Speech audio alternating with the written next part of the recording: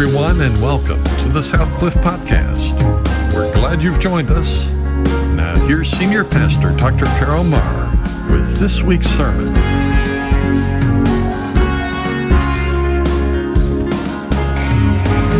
Well, it's a joy to be with you today. If you have your Bible, turn with me to the book of Romans. We've been making our way through the book of Romans for several months now, and we've made our way to chapter 12. And last time we were together, we started in chapter 12 with a message that only had 2 points, but we only got through one of them. So today's kind of part 2 from what we talked about last time we were together. And if you are here and it's your first time, I would encourage you maybe to go online and listen to that, as these words offer great insight for us. We've discovered that when you get to chapter 12, you've kind of opened the door to a fun part of the book of Romans. The first 11 chapters are just really Paul getting into the weeds on some doctrine and truth that all of us need to know. And then when he comes to chapter 12, he begins to open the door to help us understand how to apply what he has taught us in the first 11 chapters. How do we put into practice what he has made evident in those truths? And he begins by telling us at the first part of chapter 12 that we are to present our bodies a living sacrifice to God. And that involves living our life as God leads us, not conformed to the world, but continually allowing the Holy Spirit to transform us and our thinking, our reasoning. It is that God gives us a new mindset, a new way of thinking. And that really is critical to what Paul is going to teach us in the text that we're looking at before us today. He has continued to say that every one of us have been called by God, gifted by God. Each of us have a spiritual gift. We talked about the fact that God has uniquely made us. He has given to those of you that are children of God, those who have accepted Christ, a spiritual gift, and with that, the abilities that we have, and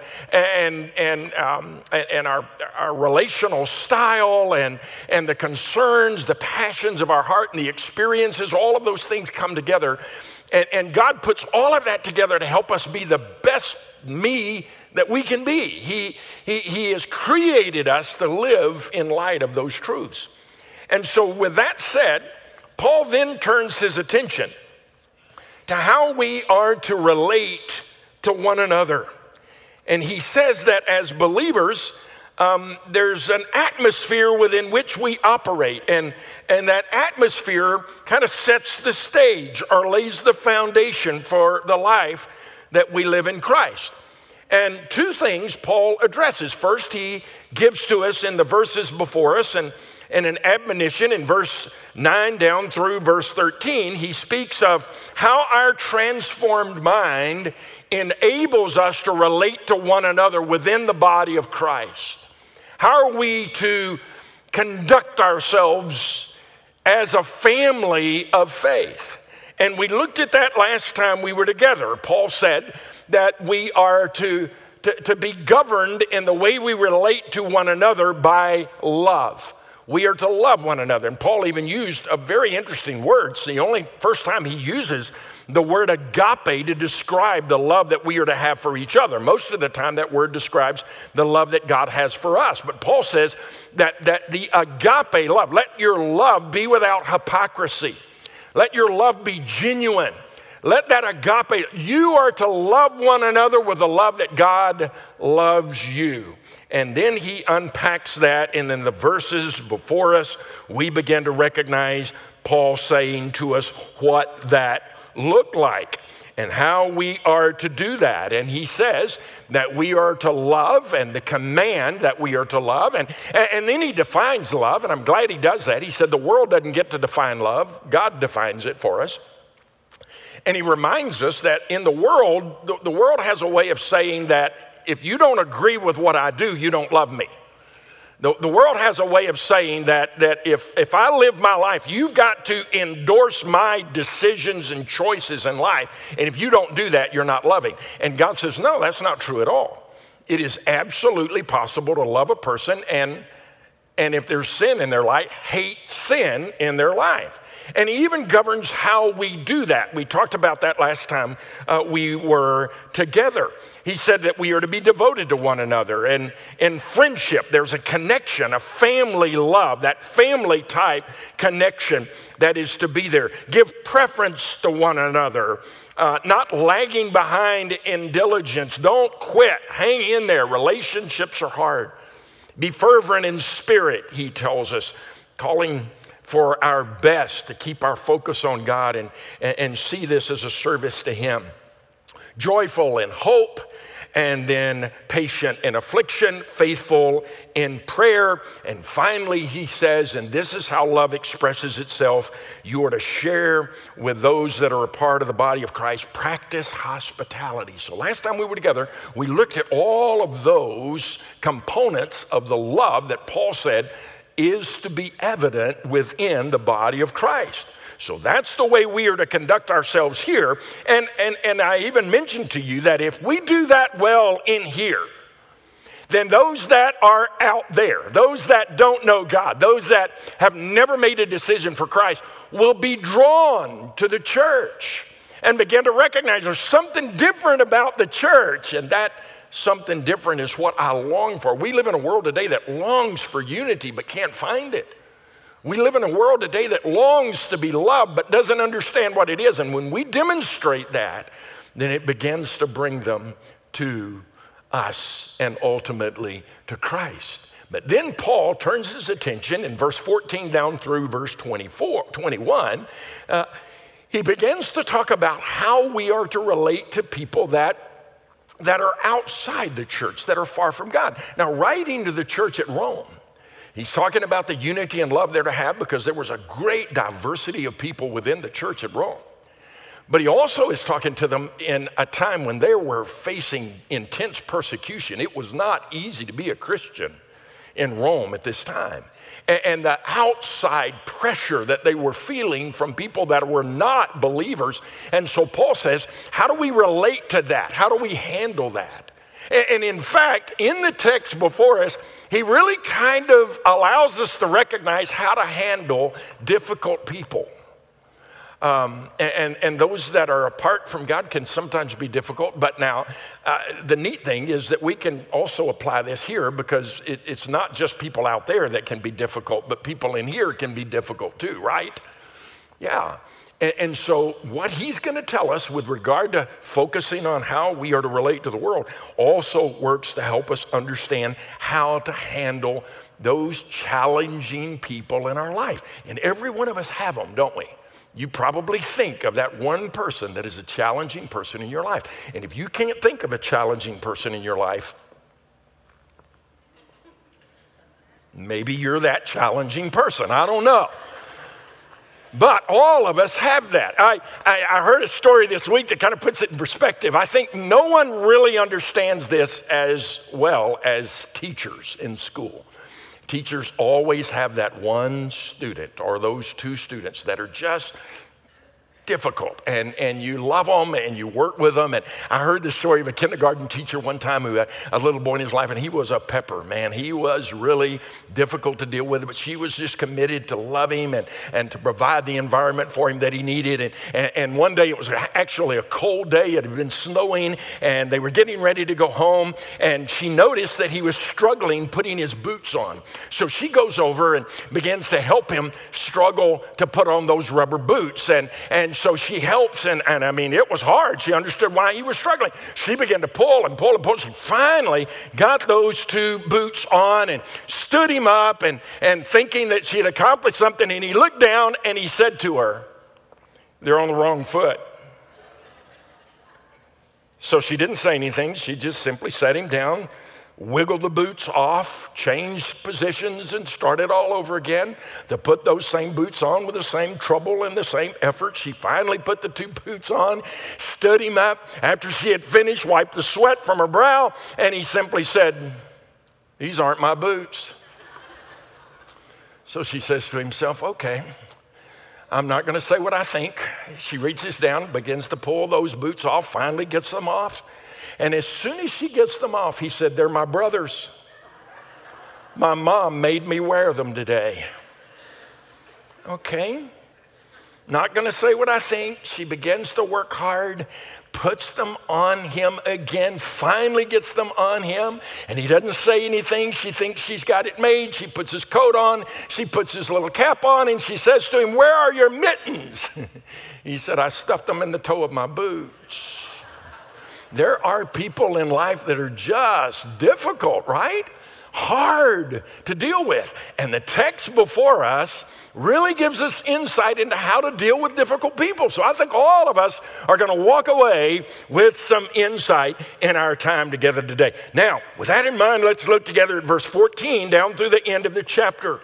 Here, Paul kind of takes a turn. He has been talking about the body of Christ. Now he says in verse 14, "Bless those who persecute you, bless and do not curse. Rejoice with those who rejoice, weep with those who weep. Be of the same mind toward one another. Do not be haughty in mind, but associate with the lowly. Do not be wise in your own estimation. Never pay back evil for evil to anyone. Respect what is right in the sight of all men. If possible, so far as it depends on you, be at peace with all men. Never take your own revenge, beloved, but leave room for the wrath of God.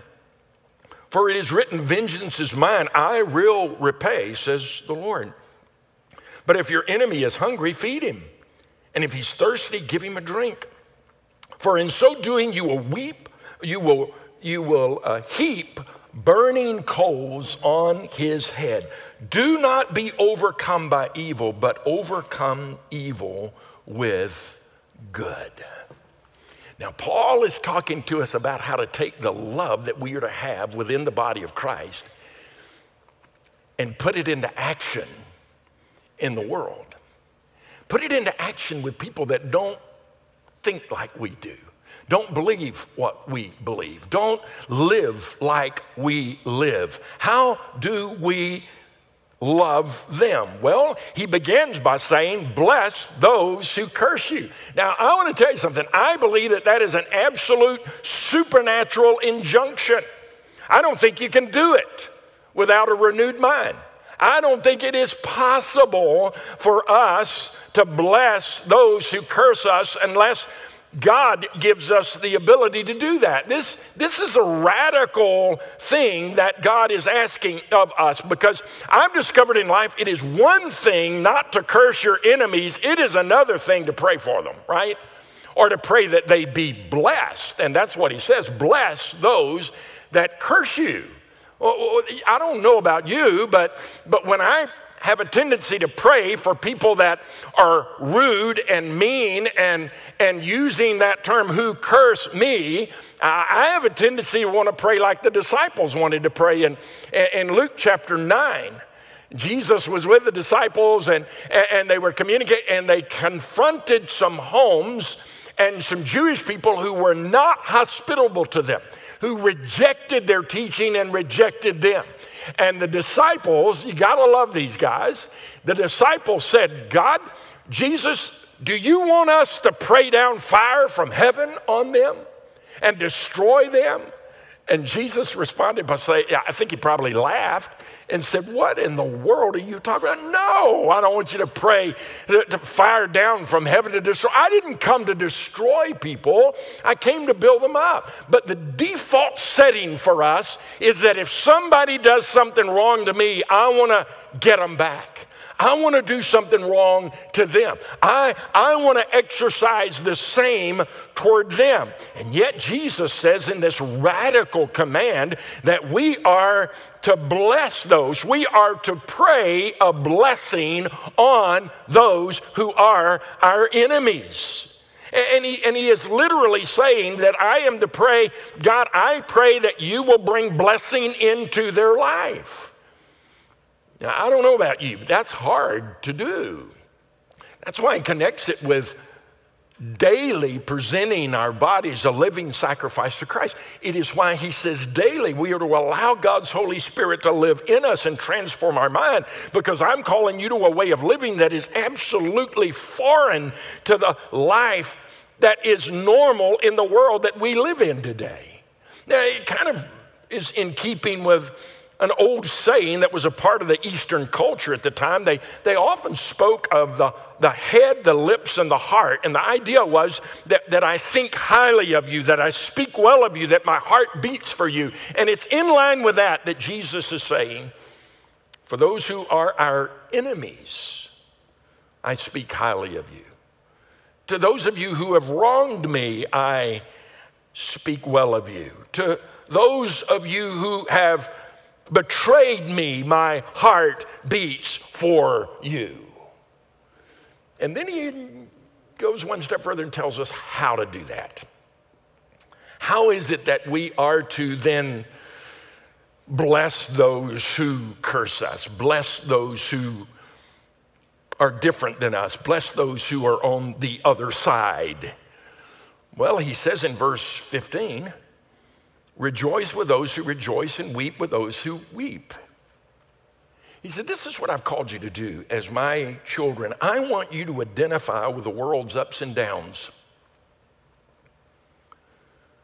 When there are people that you know and they're hurting, I want you to identify with their hurt. And when there are people that you know that are rejoicing, I want you to rejoice with them. I want you to celebrate with them. He's ultimately saying this, I want you to get involved in their lives. This is how we become salt and light. And I'm convinced that this is the way that lights the way to Christ. And it's so easy if we get in the mindset of doing that. We have a tendency to live on streets where we know no one around us. We are able to pull in our car into the garage and shut the garage door and walk right into our house and never have to have contact with anybody else on the street. But I think what he's saying is that we need to make an effort to make connections with people that live on the street that we live in or in the apartment complex where we live. And when you see a sign that goes up in the front yard that welcomes a new baby into the household, then why not go buy a bag of diapers and knock on the door and say, congratulations, man.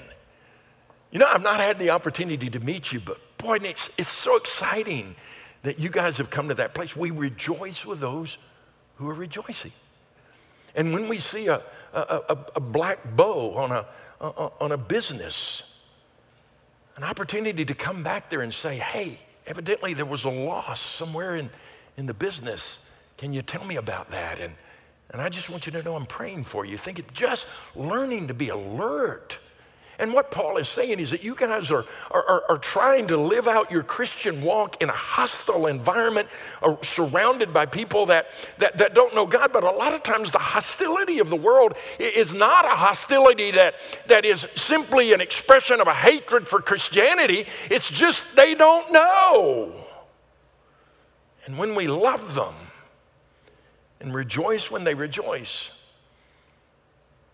and we cry when they cry, we demonstrate that kind of agape love that God gives to us, that grace that we talked about a moment ago in our prayer time, that we lavish upon them. Then suddenly we begin to see the doors open for them to come to Christ. And that's what God has called us to. It reminds me of a little verse that says, a sorrow shared but half a trouble, a joy that is shared is a joy made double. And that's what God is calling us to. In the same way, he leads to the next command in chapter 16. He says, we are to pursue peace. Live in harmony with one another, he says. Have the same mind toward one another. I guess I could ask you this question. Do you have to agree to live in harmony? No. I like the way my dad used to say it. He said, you know what? You don't have to see eye to eye to walk arm in arm. We don't have to agree. We live in a world today that's demanding that we agree, but yet Paul is saying what we need to demonstrate is that we don't have to agree in order to walk in harmony with one another. Have this same mind toward one another. Don't be haughty in your mind. But associate with the lowly. Don't be wise in your own estimation. Ultimately, he's simply saying this: don't be holier than thou. Don't look down your nose at people that don't believe as we believe. Don't look down your nose. Listen, we have a tendency sometimes as people of God, the longer we walk with God, the less contact we have with people outside. And we have to work at developing relationships with people outside the church. We have a tendency to just build our whole world around the church. All my friends go to church. We go to Bible study together. We hang out together. Our kids grow up together. They do things together. And we have a tendency, if we're not careful, to isolate ourselves in little bubbles. And we have, all these Christian, we get Christian schools, and we put our kids there so that they don't have to relate to anything. And listen, I think Christian schools and private education and homeschool's fine, but I just believe, this is my personal belief, if you make those decisions, it should be based on the kind of education that can be provided for your children, not about the people that are in the school. If I can provide a better education, well, that's great. You can make those kinds of decisions. But sometimes we build these little bubbles so that we can insulate ourselves from others and isolate ourselves from the world. And Paul is saying, look, you need to recognize that building those bubbles creates within you a mindset that you're better than they are. And don't create a mindset that you have a haughty attitude that I'm better than anybody else. Associate with the lowly.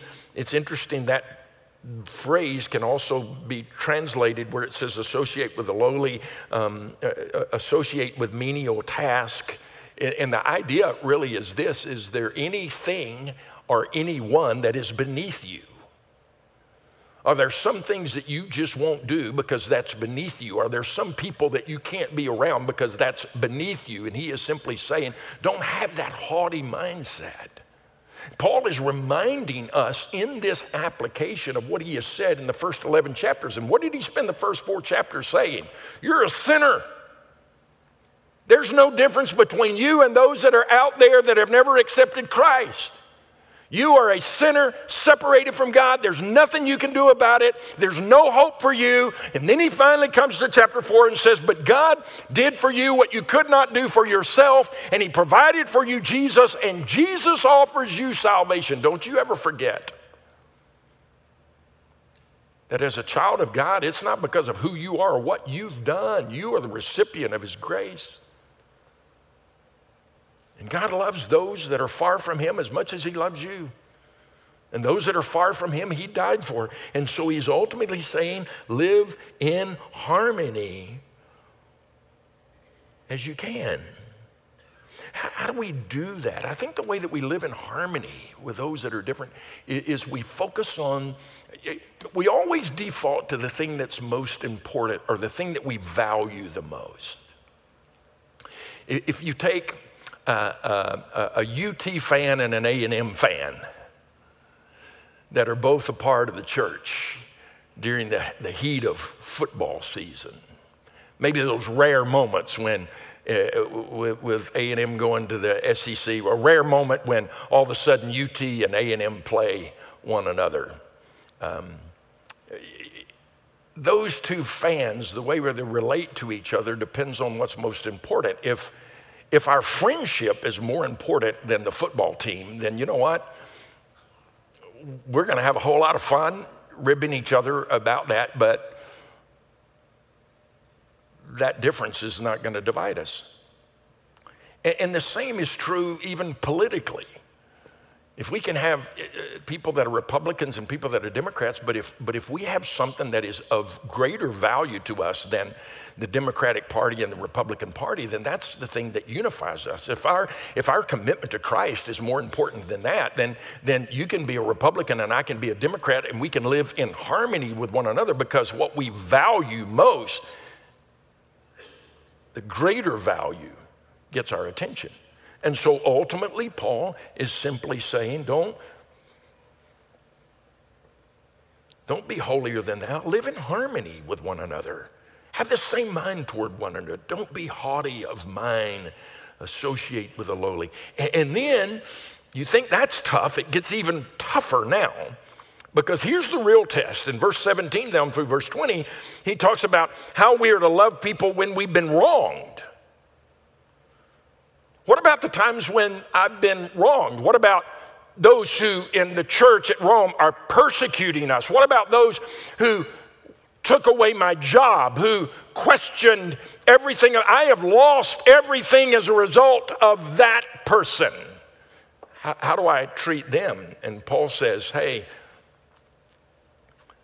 again, supernatural, radical, unnatural.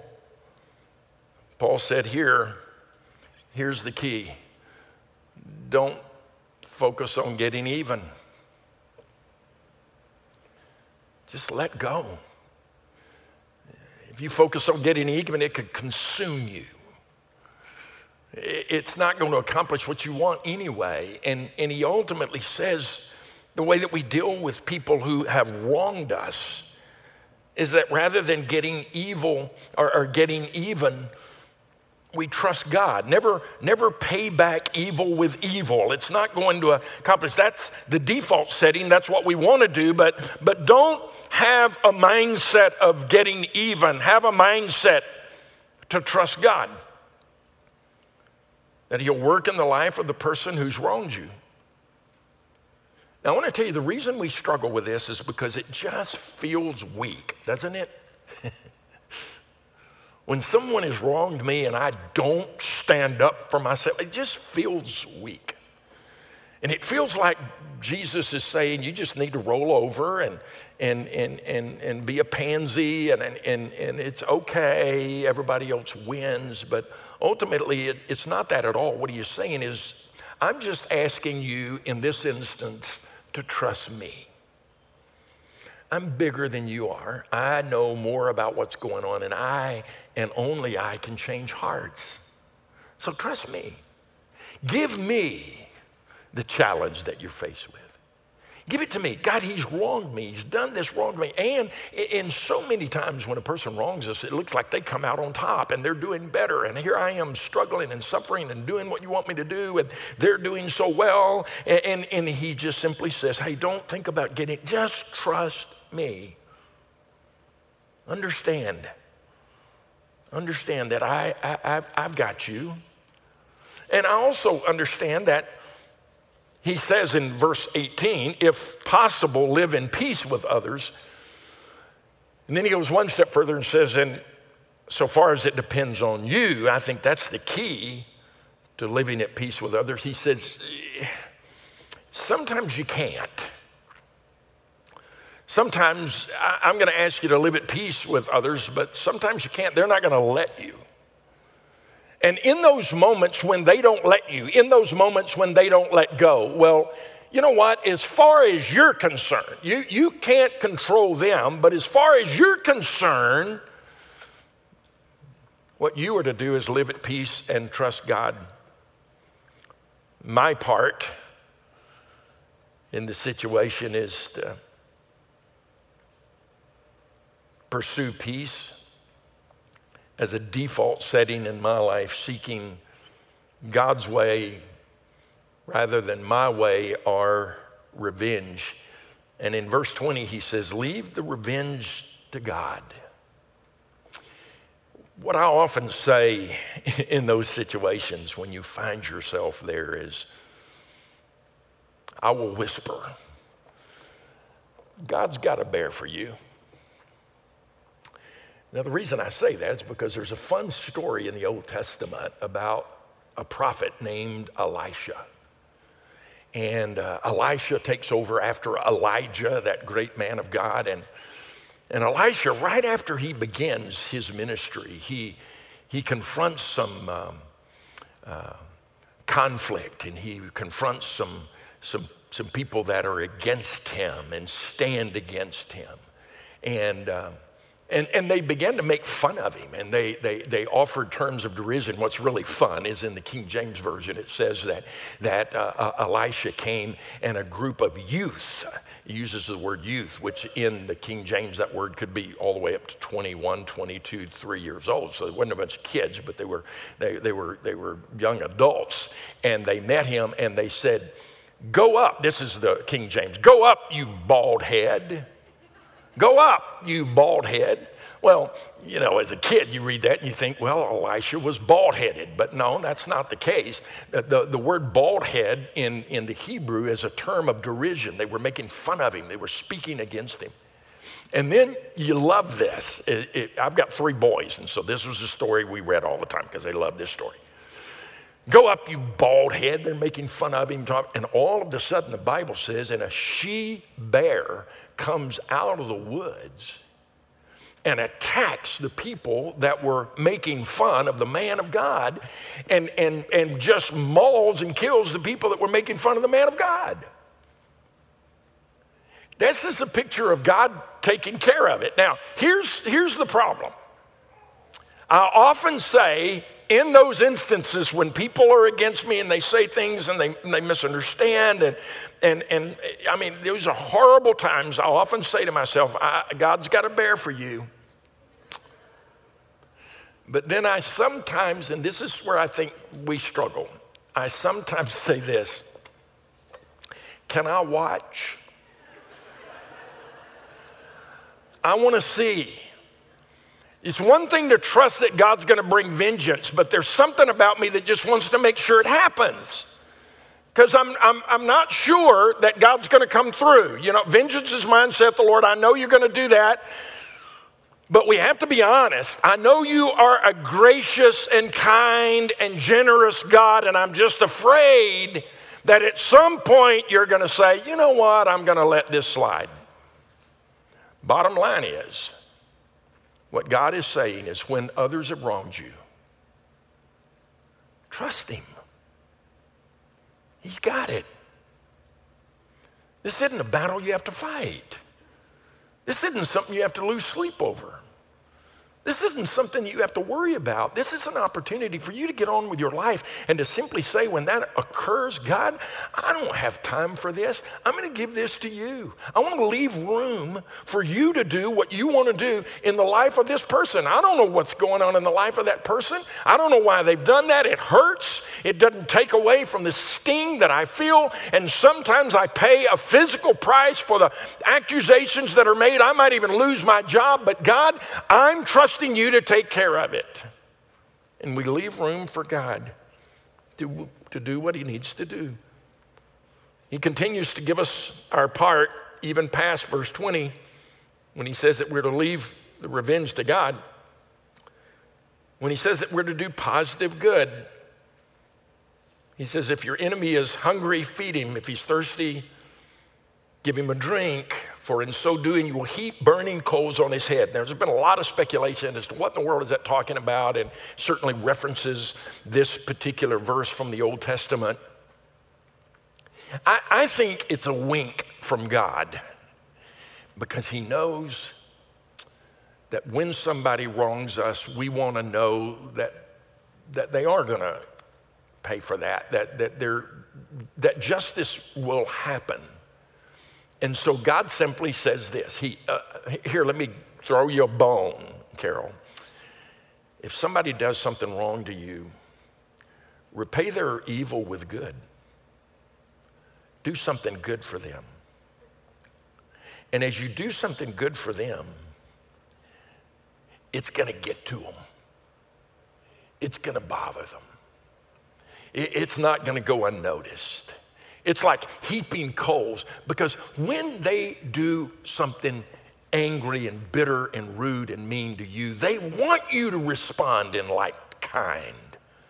I want you to respond in the same way. I'm picking a fight with you and I want you to fight. But when you return evil with good, then it disrupts everything. And it's like heaping coals on them, because they may get really mad now because you didn't respond the way I want you to. I'm not in control anymore. I thought I could push your buttons and make you do what I want you to do. And then you respond this way. How I dare you? They may get even angrier. But there's the picture of that heaping coals on their head. If they're hungry, feed them. That's the way we relate to people in the world. We recognize that every person in the world is a person for whom Jesus died. Every person in the world is a person that God loves. And we're to love one another in here. And we're to love the people that are out there. And because they are so different than we are, we're bound to butt heads on some issues, but we're not gonna let that disrupt the unity and harmony that we can have with them as we follow in the steps of Jesus to make it possible to live as he had called us to. I think probably at this point in the message, most of us can identify with W.C. Fields. One time he was caught reading the Bible, and a friend said to him, "What are you doing?" And he said, "Well, I'm looking for loopholes." I think this is the kind of message where we look for loopholes. But loving a church and loving the world means, as he says in verse 21, that we are not overcome by evil, but instead we're able to overcome evil with good. And that's what God has called you to do, equipped you to do, and empowered you to do in the world around us. Let's pray. Father, I thank you for the message you've given us today, the opportunity to respond to its truth. And goodness, these are truths that all of us need to make application of to our life. All of us think about somebody in our life who has been that difficult person, or someone who has said something ugly about us, someone who has cost us dearly because of things that they've done. Everything in us wants to get them back, but you have taught us today that we don't live like the rest of the world. We've been called to live like Jesus. Enable us and empower us to do that as we move forward. And we thank you in Jesus' name. Amen. From everyone at Southcliff Church, thank you for joining us today. If you would like more information about Southcliff Church, please go to southcliff.com.